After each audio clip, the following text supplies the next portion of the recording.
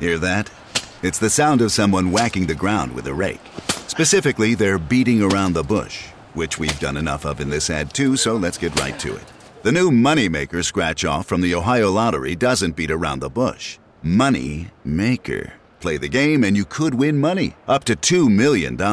With more than $88 million in prizes, ranging from $50 to $500, Moneymaker cuts right to the cash. Lottery players are subject to Ohio laws and commission regulations. Play responsibly.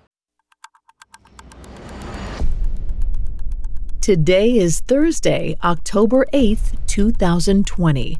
On this day in 1987, the town of Hungerford in Berkshire, England, held a memorial service for 16 residents, all of whom were slain in a vicious shooting spree.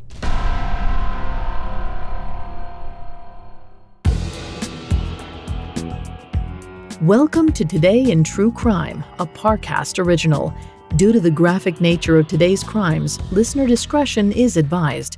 Extreme caution is advised for listeners under 13. Today we're covering the memorial held by the town of Hungerford in the wake of a brutal massacre. Let's go back to October 8th, 1987.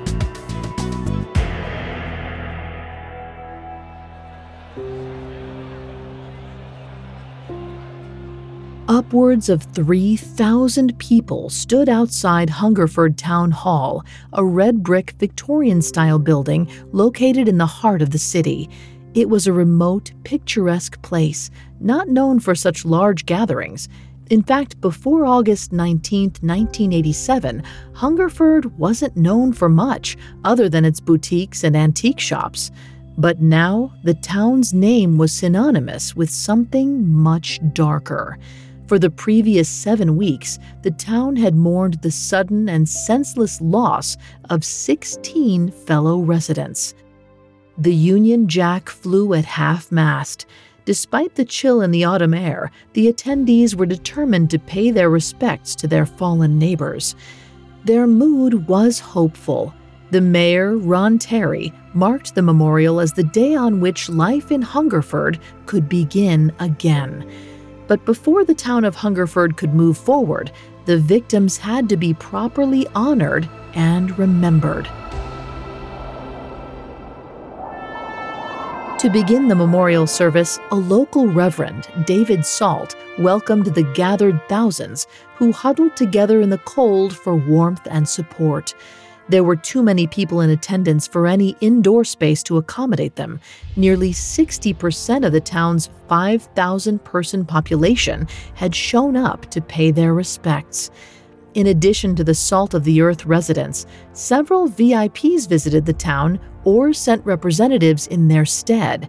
Prime Minister Margaret Thatcher traveled to Hungerford, while Prince Charles, Princess Diana, Prince Philip, and the Queen of England herself all sent proxies to the town on their behalf. Then, beyond that, the service was televised to millions of viewers so they could stand in solidarity from afar. After welcoming all the attendees, Reverend Salt said a prayer that the town's survivors might come together with shared respect and gratitude. Following the invocation, another Reverend, Jeffrey Carr, read a poem to commemorate the departed souls. Then, the principal sermon was delivered by the Right Honorable Robert Runcie, Archbishop of Canterbury. The final piece of the ceremony was the most difficult, especially for the Hungerford residents in attendance. It was the mayor's turn to take the floor. He stood before the community, looked down at his notes, and proceeded to read out a list of names. These were the town's deceased. But Mayor Terry very deliberately left one name out: Michael Ryan, the shooter who had taken the lives of 16 people, grievously injured 15 more, and devastated his entire community. Coming up, the cold-blooded killing spree that turned the town of Hungerford upside down. Hi, listeners. I'm so excited to introduce you to the newest Spotify original from Parcast called Blind Dating. Hosted by YouTuber Tara Michelle, blind dating is a fun twist on a classic setup. Strangers are introduced, conversation commences, and sparks either fly or fizzle. But here's the catch. Our hopeful singles have to choose their match before ever seeing their face. And once they've picked their potential date, we turn the cameras on, and then it's either butterflies or goodbyes. Blind Dating airs weekly with new episodes every Wednesday. You can find and follow Blind Dating free on Spotify or wherever you get your podcasts. Now, back to the story. On October 8, 1987, well over half of the residents of Hungerford gathered to memorialize their dead in the wake of a vicious attack carried out by one of their own.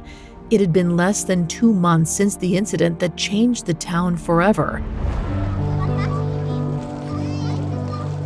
The Wednesday of August 19, 1987, was a sleepy, summer kind of day.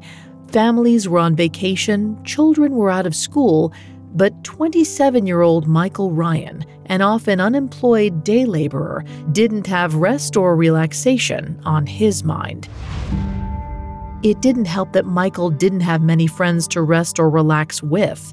He'd been bullied growing up, which caused him to withdraw from people his age. He lived with his widowed mother after becoming something of a recluse. To liven up his humdrum existence, Michael frequently made up fantasies about his life. For example, that a retired army colonel had taken him under his wing, or that he was engaged to a beautiful woman. Anything to make him feel like he was wanted and loved. His mother, Dorothy, went along with these stories, even going so far as to plan a wedding for her son and his imaginary fiancé. But when the reality of Michael's life became too much for him to handle, he decided to take out his anger, frustration, and loneliness on his own community.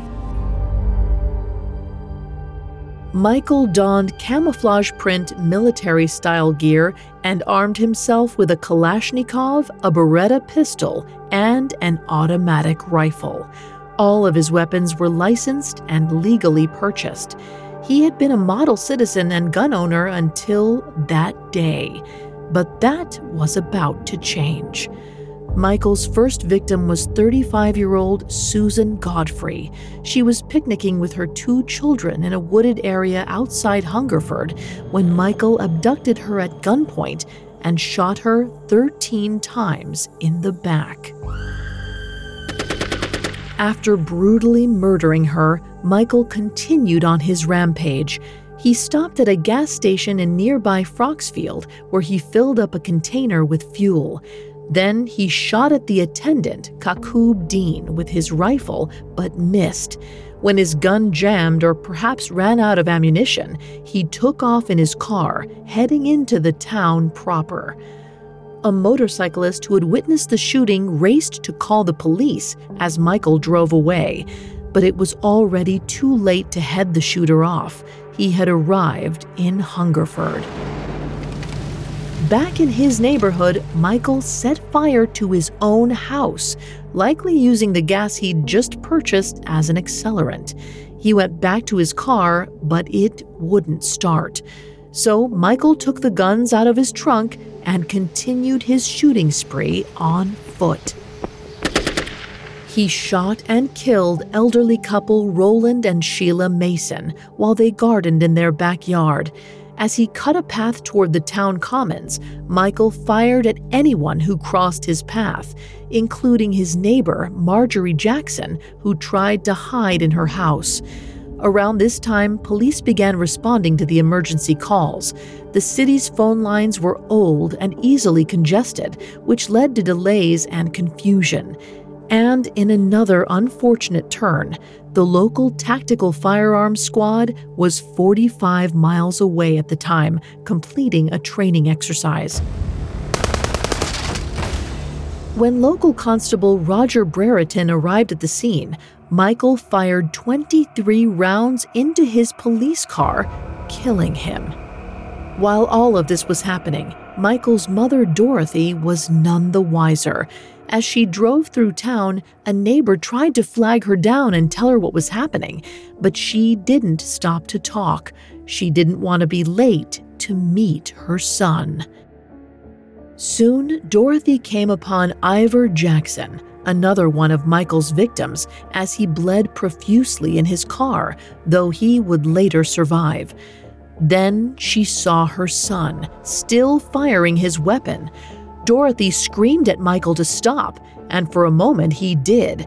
But then he turned and shot his own mother, repeatedly, leaving her for dead in the middle of the street. The tactical squad finally arrived in Hungerford. Looking for somewhere to make his last stand around 2 p.m., Michael barricaded himself inside John O. Gaunt Secondary School, which he had attended as a lonely, bullied child. He waited inside for hours while the police surrounded the school. At 6:45 p.m., about 6 hours after the harrowing ordeal began, Michael asked the police for the time. Then he ended the standoff with a single shot to his head. It was all finally over. All told, 17 people were killed and 15 seriously wounded in what was and remains one of the worst massacres to take place on English soil. Residents of Hungerford were shocked and forever changed by what happened in their quiet neighborhood. When they refer to the shooting at all, they call it simply the tragedy. There's no need to specify. The horrific event also had a ripple effect throughout British society. In the aftermath of the tragedy, the Firearms Act of 1988 was passed. The legislation banned semi-automatic and pump-action weapons, like the ones Michael used in his massacre.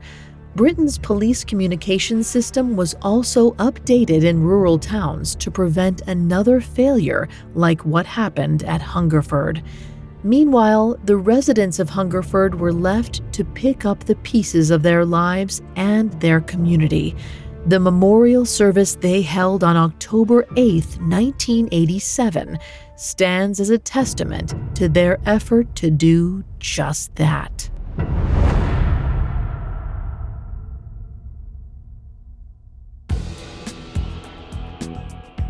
Thanks for listening to Today in True Crime. I'm Vanessa Richardson. Today in True Crime is a Parcast original. You can find more episodes of Today in True Crime and all other Parcast originals for free on Spotify. Not only does Spotify already have all of your favorite music, but now Spotify is making it easy for you to enjoy all of your favorite Parcast originals, like Today in True Crime, for free from your phone, desktop, or smart speaker. To stream Today in True Crime on Spotify, just open the app and type Today in True Crime in the search bar. We'll be back with a brand new episode tomorrow in True Crime. Today in True Crime was created by Max Cutler and is a Parcast Studios original. It is executive produced by Max Cutler, sound designed by Juan Borda, with production assistance by Ron Shapiro, Carly Madden, and Joshua Kern. This episode of Today in True Crime was written by Nani Okwalagu, with writing assistance by Nora Battelle. I'm Vanessa Richardson.